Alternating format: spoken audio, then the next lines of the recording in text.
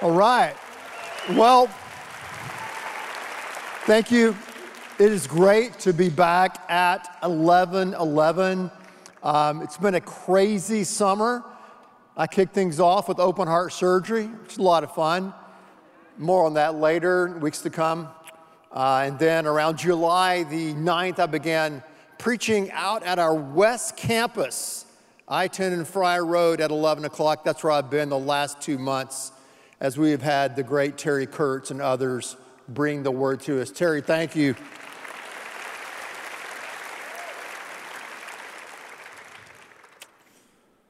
So, big day today, opening the new building, the children's building. Have you seen that?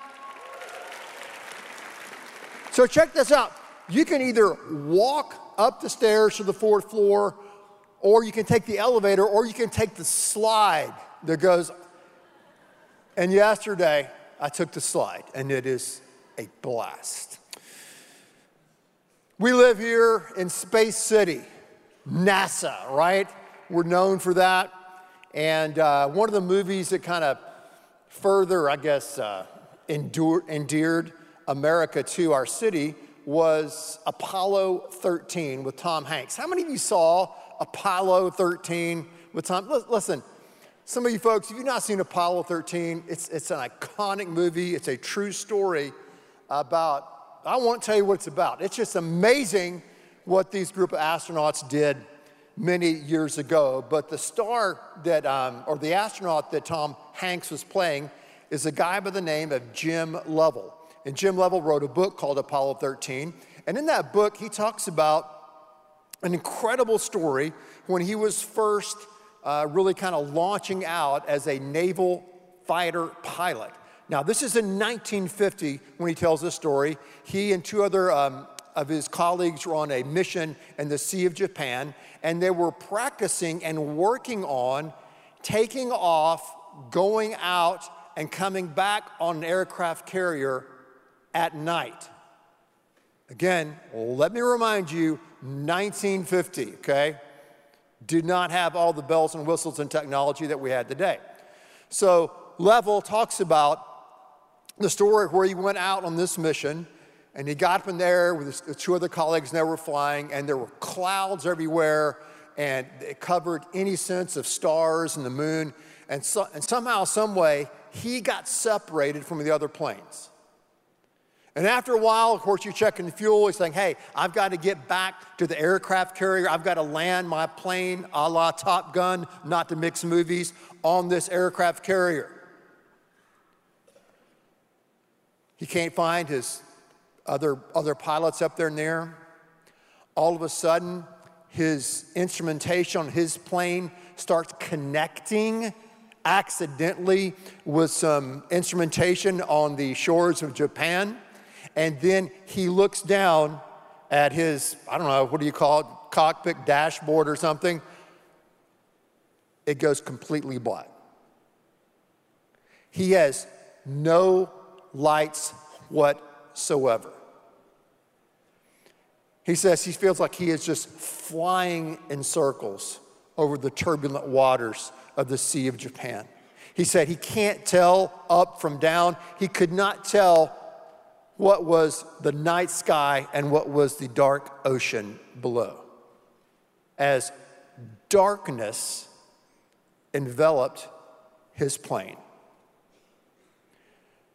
Now, when someone shared that story with me this week, a story that I'd never heard, and we'll get back to it in a little bit, I thought about the world and the culture that we live in today. We live in a unique time in America, a unique time in the Western civilization, where we see what I think is an encroaching darkness that's causing a lot of chaos, that's causing a lot of anxiety, that's causing a lot of fear in the world that we live in. And when you think about darkness and its effect, how darkness can cause fear in your heart or my heart, and how when we kind of give ourselves over to darkness, the chaos it can cause in our life or in the lives of others, we ask ourselves the question, what do we do? What do we do about this present darkness? What does God want us to do to try to somehow navigate the darkness we see in the world, but also the darkness we see in our own lives? What do we do? What do we need? Well, let's see what God has to tell us, because God says a lot to us about how to fly blind, how to navigate the darkness in your world and the darkness in your own life. If you have a Bible, open them with me to the book of 1 John. 1 John is a small book at the very back of the Bible, right before you get to Revelation. Tap on the brakes and park it at 1 John chapter number 1, verse 6 following. He writes, if we claim to have fellowship with him, and that him is referring to God, if we claim to have a relationship with God and yet walk in darkness, we lie and do not live out the truth. But if we walk in the light as he is in the light, we have fellowship with one another, and the blood of Jesus, his son, purifies us from all sin.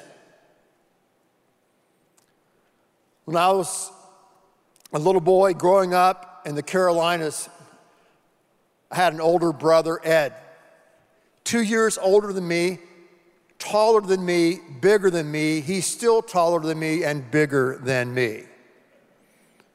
But for some reason or another, my brother Ed, though he was bigger, taller, stronger, was afraid of the dark. He was afraid of the dark. He had some kind of weird belief that upstairs where we lived, that there was a little, quote, a little man that lived in a closet. And one time my mom actually went upstairs and said, Ed, there's not a little man that lived in your closet. She opened the closet and there was a vacuum cleaner there. But it didn't matter. Fear is irrational. And he was afraid of the dark. So whenever we come to our house and have to go up the stairs to the second floor where our bedrooms were, he would always say, Ben, you go first. Sometimes he'd get scared at night and come sleep in the bed with me, my older brother. He's afraid of the dark. He's like, you go ahead.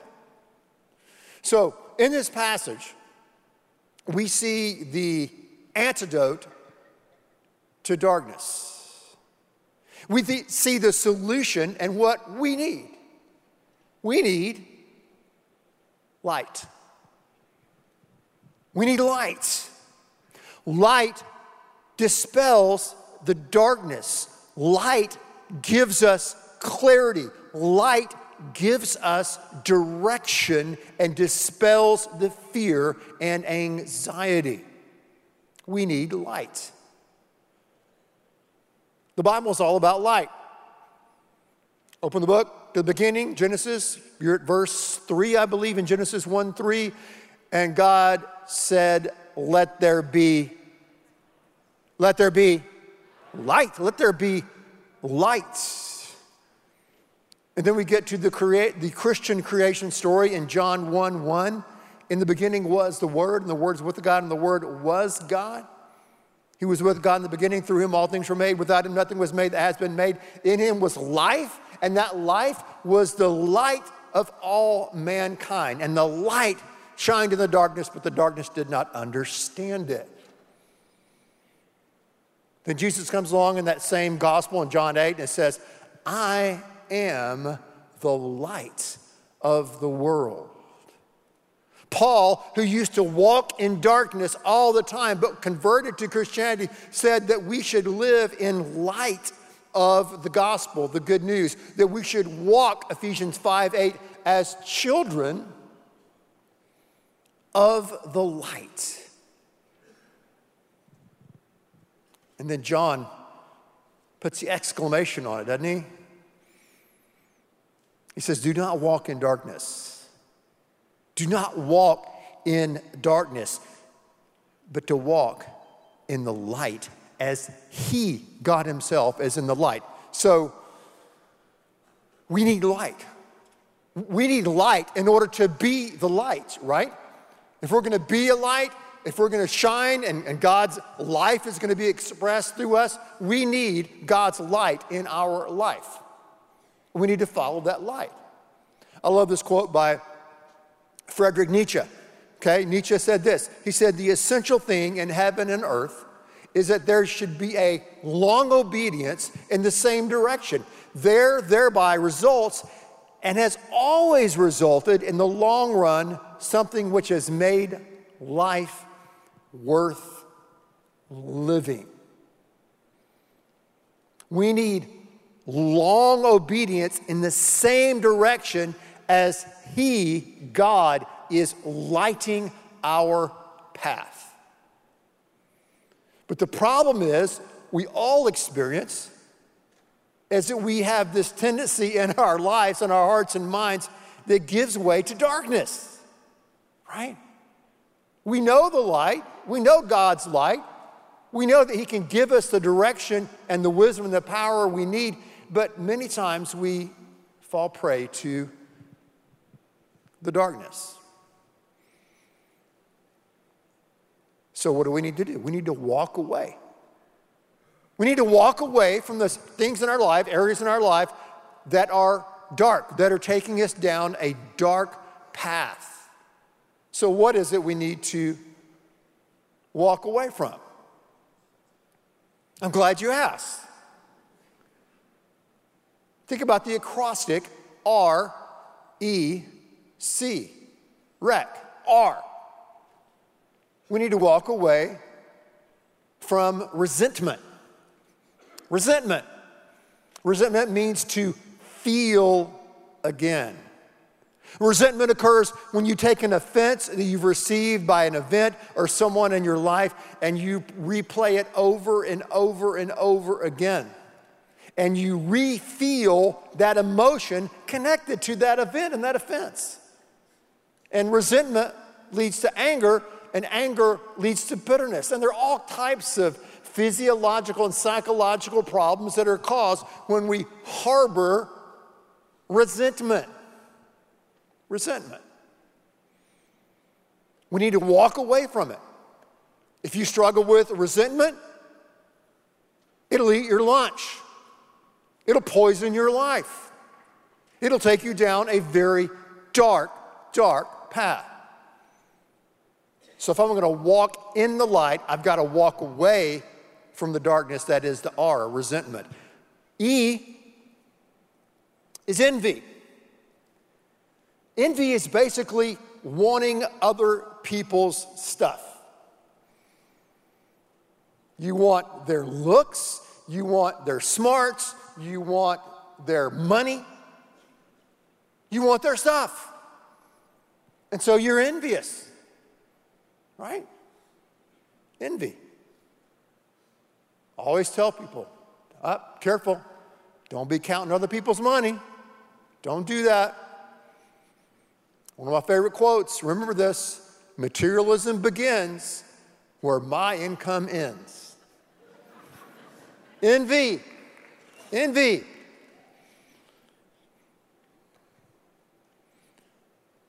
The C in wreck is control.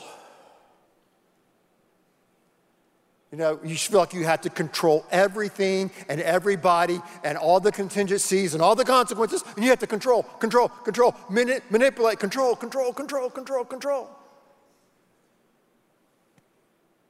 You got to walk away from that. Hyper control, there's some things you can control and God wants you to control. Don't mishear me, okay? But there are some things in your life and situations where God's going to put you in that you cannot control and you have to let go. You have to walk away from control. That's the R-E-C in wreck. Walk away from resentment. It's poison in your system. Walk away from envy. And walk away from control. You got to let it go. So to sum this up, this section, to quote one of the great theologians of the 20th century, Ice Cube, check yourself before you wreck, R-E-C, wreck yourself, okay? Think about it. Don't wreck yourself, R-E-C. Ask God to check yourself. By the way, we're not good at checking ourselves. That's where that song breaks down. Sorry. I'm sure he made $1 billion off of it, but because we're great at living in denial, right? Man, you need accountability. You need someone else to help you realize what you need to check in your life. And ask God, God, shine your light in my life. If there is a darkness of resentment or envy or, control or D, all the above, then God, I want to walk away from that. So what is it that's preventing you from walking in the light? What is it you need to walk away from? Let's just drill a little bit down more. How about who? Who is it you need to walk away from? The who is a whole lot harder than the what, isn't it? When God convicts you, say if you're just hypothetically, if you're in a dating relationship and it's not working, or that dating relationship is dragging you down and taking you to this dark place, but you keep going back to this person, you keep going back to this relationship thinking it's going to change. It's not going to change. That's God's warning sign. I love this. Applause for breaking up. That's God's warning sign to get out and to say, watch, this is how you do it. It's really complicated. Goodbye. Just say bye.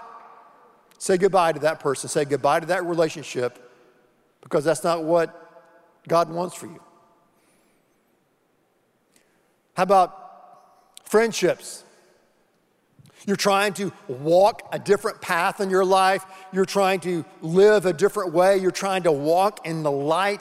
You're trying to break free of certain habits, but you go back to the same old friends who take you to the same old places and they want to do the same old thing. You need to say goodbye to those old friends and walk away. They're just leading you farther down that dark spiral. Business, you're in a relationship with a person or another group or company, and there's something in your gut. There's just something down inside the whole time that's been telling you, I don't know about this. Listen, before the people, dressed in navy blue raincoats and yellow letters on the back come into your office, get out now if you have that conviction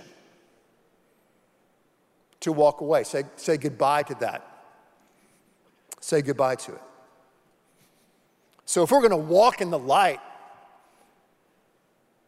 we've got to say goodbye to the what and walk away from the what. And we also, as God convicts, walk away from the who. And many times we need God's power to do that. Because we don't have the strength to do it. We can say, God, I need your light. I need your power to really say no to these areas of darkness in my life, to walk away from the what and to walk away from the who. So that's if you want to mix metaphors here, that's the defense, okay? Christianity is it's like football, Texas. You got to have a good defense and you got to have a good offense, right? That's the defense. What's the offense of walking in the light? How do we walk in the light? Briefly, okay? How do we walk in the light? First of all, daily, we walk in God's word. God's word, okay? You're wondering, hey, I wonder what God wants me to do today. I wonder what God wants me to do tomorrow. I wonder what God's will is for my life. Listen, God's will is found in God's word, okay? God's will is found in God's word. You want more guidance from God? Get into God's word. And hey, that's what we do. We're all about that. here at our church. We're all about trying to learn and study and apply God's word. We have Bible studies, no matter where you are, it's what level you are, we have Bible studies for you. We're thinking this year about launching, listen to this, some women's Bible studies. That's a joke. We have 1 million women's Bible studies here at Second. The women are saying, we need a men's Bible study. We have those too. But we have to walk in the light of God's word daily. I need God's word, his truth, daily flowing through my life. Why? Because I'm tempted to fall away in the drag of the darkness. And I want to be light. I want to be light. So I need the light of God's word. What else do we need to do? We need to walk in the light of worship. That's weekly. You say, hey, Sundays are for me and my family, me and my house. We are going to church. You're here right now. You're doing that. Check the box. Worship's critical. To sing and to focus on God who knows you and made you, to give, to worship, to listen to a message from his word, to have the community, the fellowship, as John talks about here in this passage. We need that, and that's worship. And then how else we do? We walk in the light of work. Work. I thought for a long time growing up that work was a consequence of the fall, right? Adam and Eve messed up, ate the fruit, there's a fall. Now you're gonna have to work. No, reread Genesis 1 and 2. God instituted, gave us work before the fall, when everything was perfect, when everything was hunky-dory. We had to work. Work is where we get a sense of fulfillment, creativity, a sense of purpose. And we are to be lights for God in our work, whatever your work is. Maybe that's your job.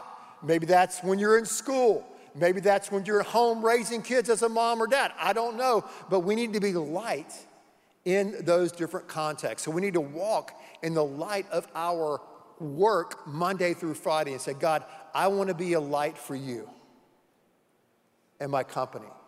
God, I want to be a light for you and my school.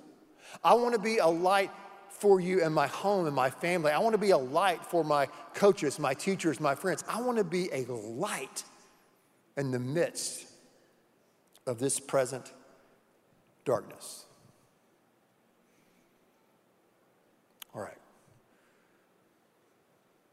We left astronaut Jim Lovell flying in darkness, flying without any instrumentations, trying as he is cruising, diving through the darkness over the rough sea of Japan, trying to find that aircraft carrier to land that plane. Can you imagine? So finally, he said, as he wrote in the book, his eyes started to adjust to the night. And he looked all around and he looked down and he saw something shimmering and shiny. He said it was this green light. And he knew, because he was a naval pilot, that what was happening was the aircraft carrier was churning up in its propellers this phosphorescent green algae that was like a glowing light.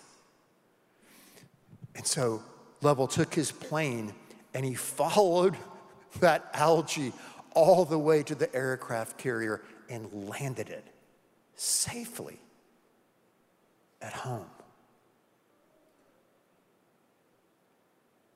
In the midst of the darkness, in the midst of the utter life and death situation, he just needed a little bit of light to land his plane safe and secure.